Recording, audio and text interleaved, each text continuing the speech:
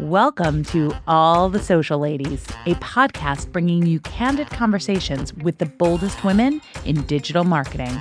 I'm Carrie Kerpen, CEO of Likeable Media, and let's get into the show. Today's a really special day because I get to interview Ruth Ann Harnisch, who's the founder and president of the Harnisch Foundation. She describes herself as an investor, a donor, a producer, a writer, a performer, and a formerly poor, now rich person working to create social change and help others find their own paths to fulfillment.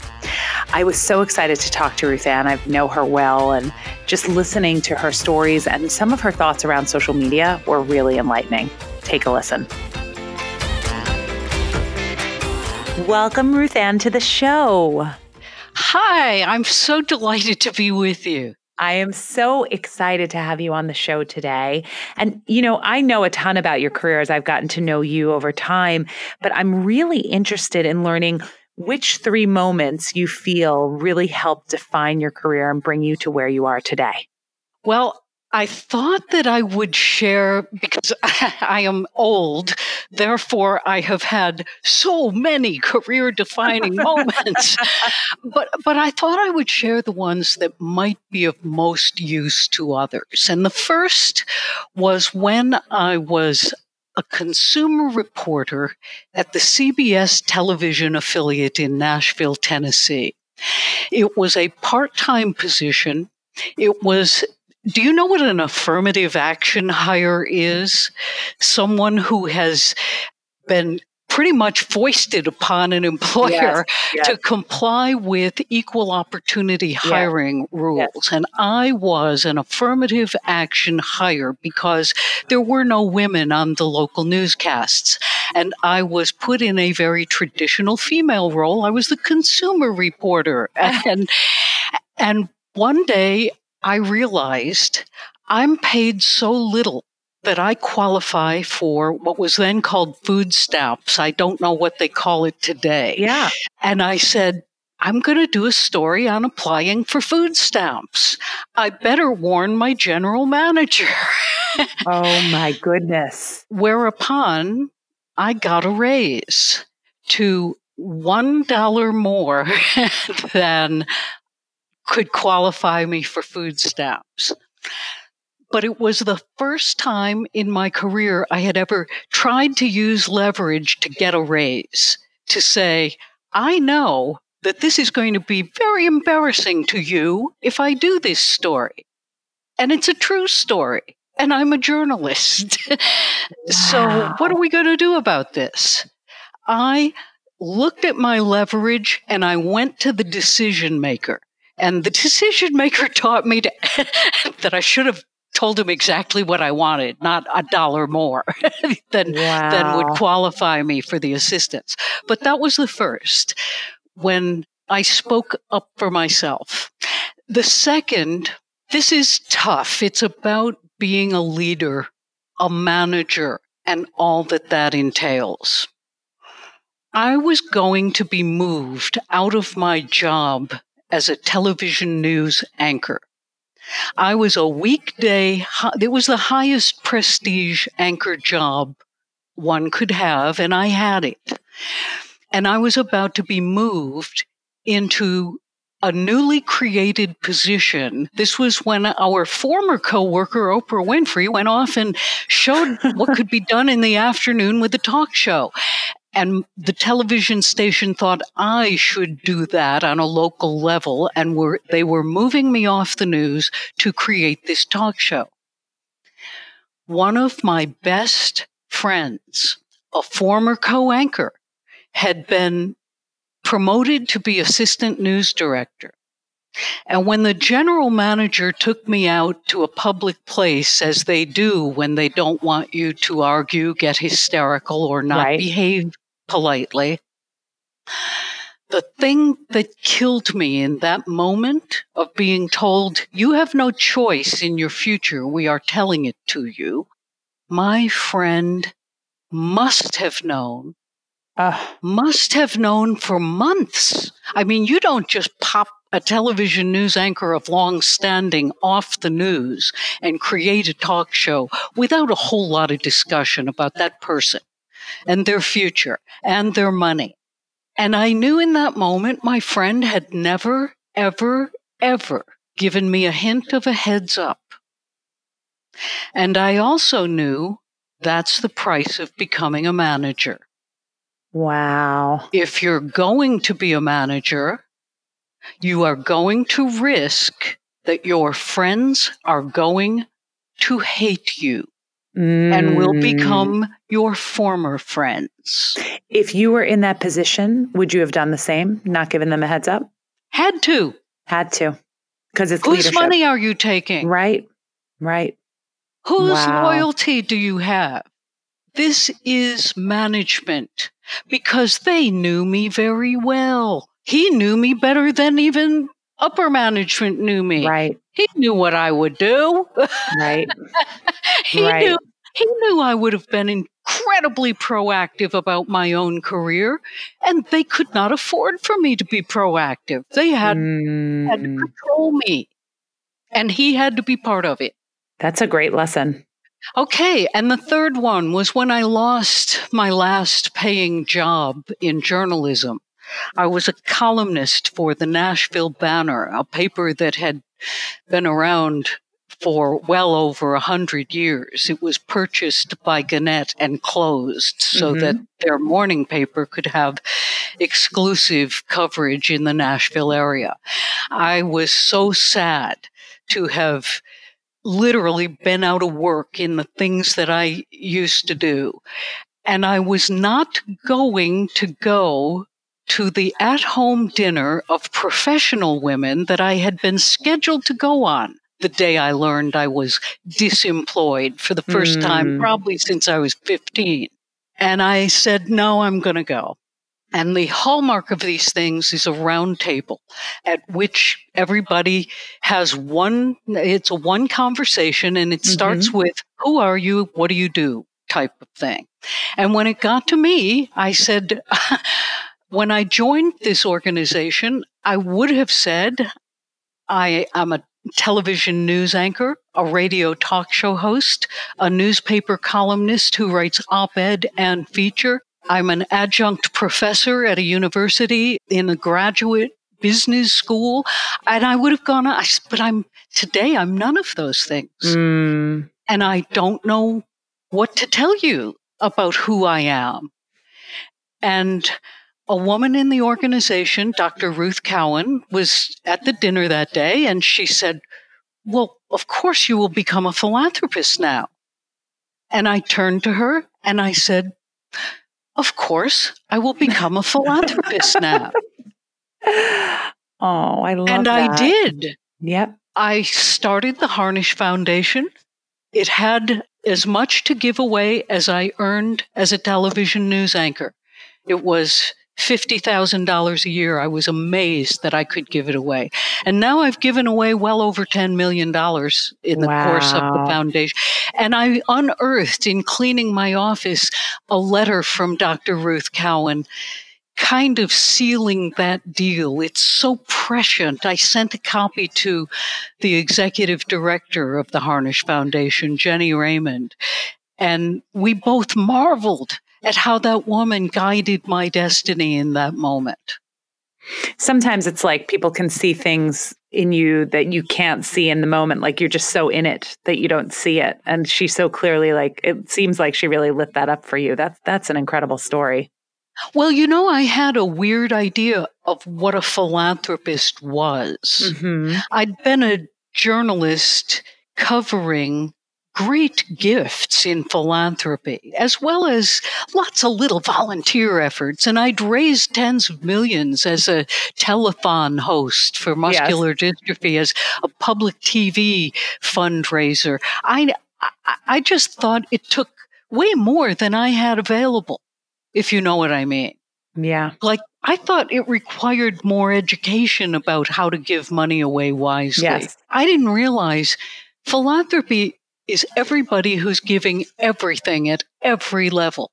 If you let them round up at the cash register for the cause they're raising for, you are a philanthropist. Yes. If you are volunteering or giving of your time or your talent or even your good thoughts about something in any way, you are a philanthropist. I didn't embrace it and I didn't know it and I didn't recognize how much financial power I had in every decision I was making. Wonderful. Wonderful. I love that. I like the reframing of what philanthropy actually is and how we all can participate in that. It's really beautiful. My question for you, my next question is around social media. I know it's viewed as this kind of great democratizer of communication that gives everyone a voice. How are you seeing women and other underrepresented groups use these tools to their advantage, whether it's through building a business or starting a movement or philanthropy? Give me some insight into what you've seen over the years of great change with social media. Wow, I know we have limited time. I could do this all day. We could talk really so much. When you first spoke the words, I thought of so many businesses that have started because social exists. Yes. There's one called Girls Night Out, for example, yes. that just started as a side hustle of somebody who said, everybody's out all the time. I'm more comfortable staying in. And it turned out she was not only not the only one, there were so many so fast that it became her business.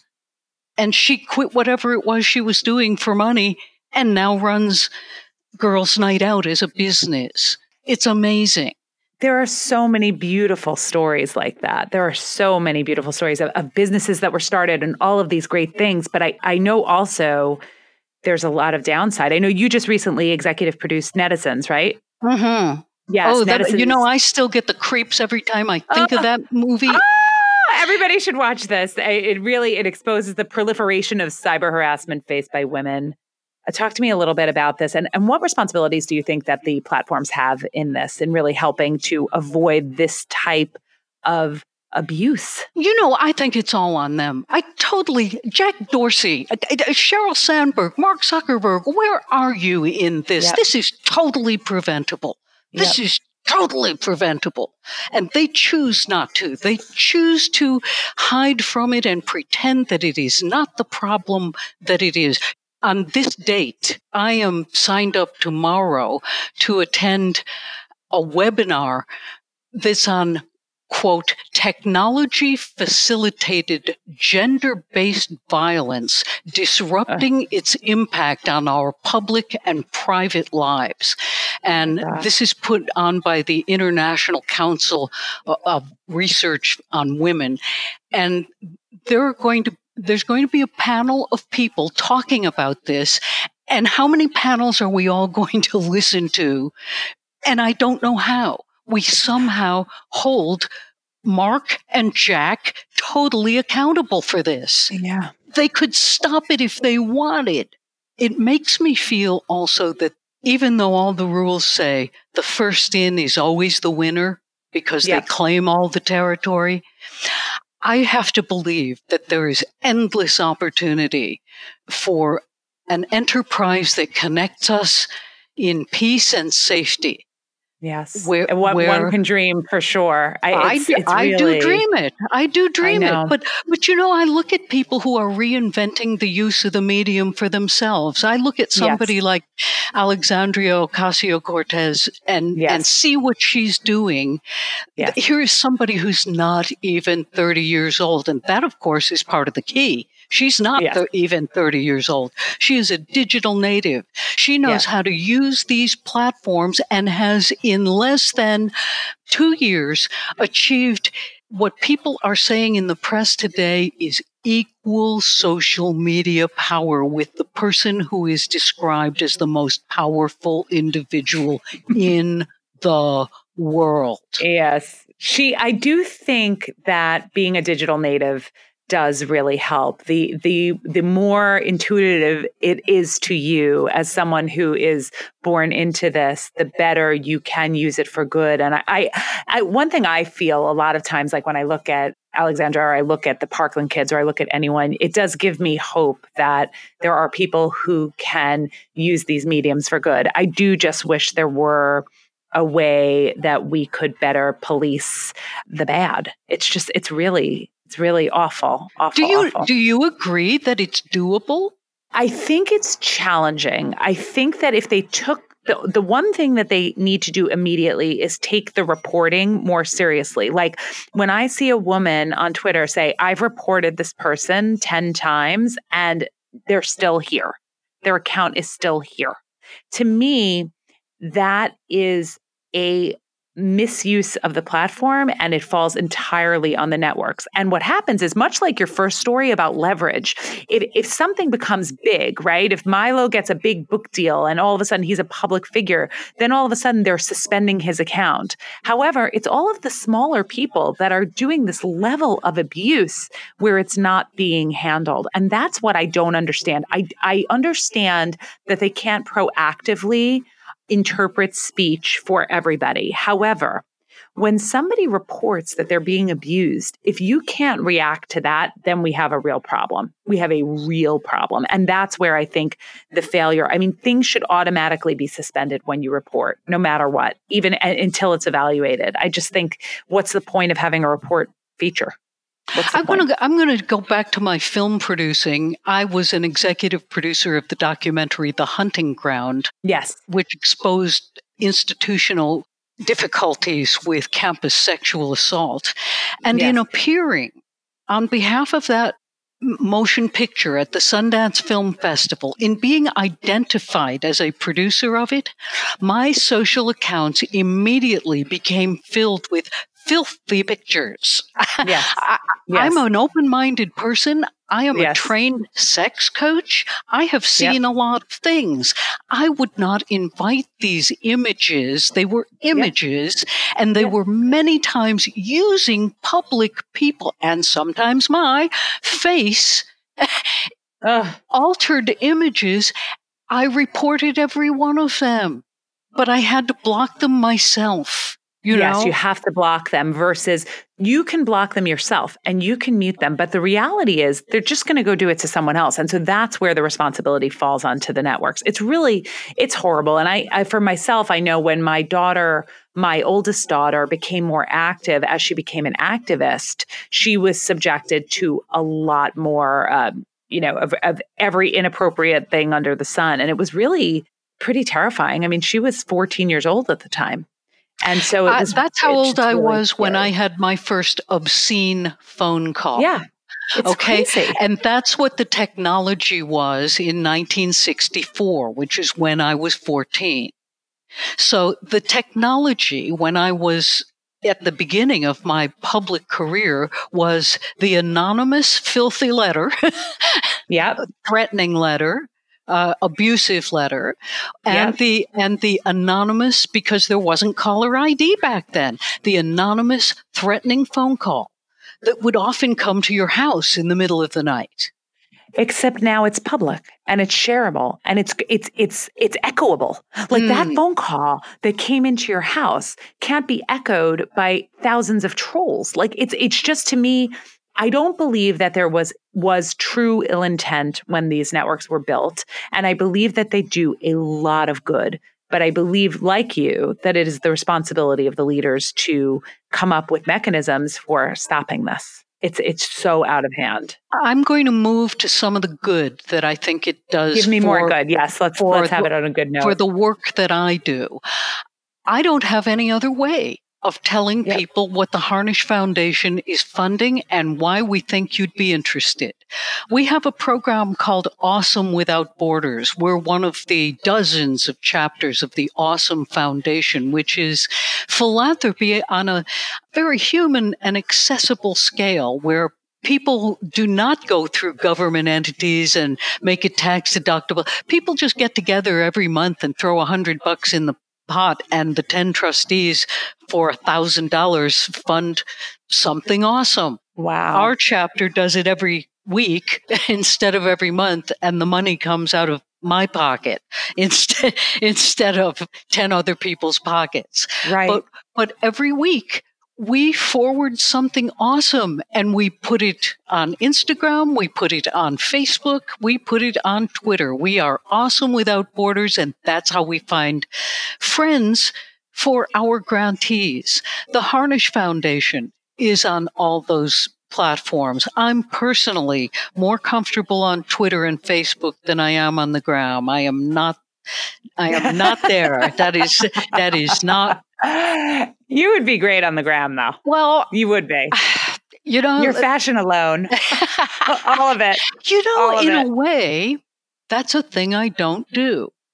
I call attention to the fact that I am a privileged white cis woman, as Mr. Starbucks would have us say, person of means. I'm a rich woman. Yes.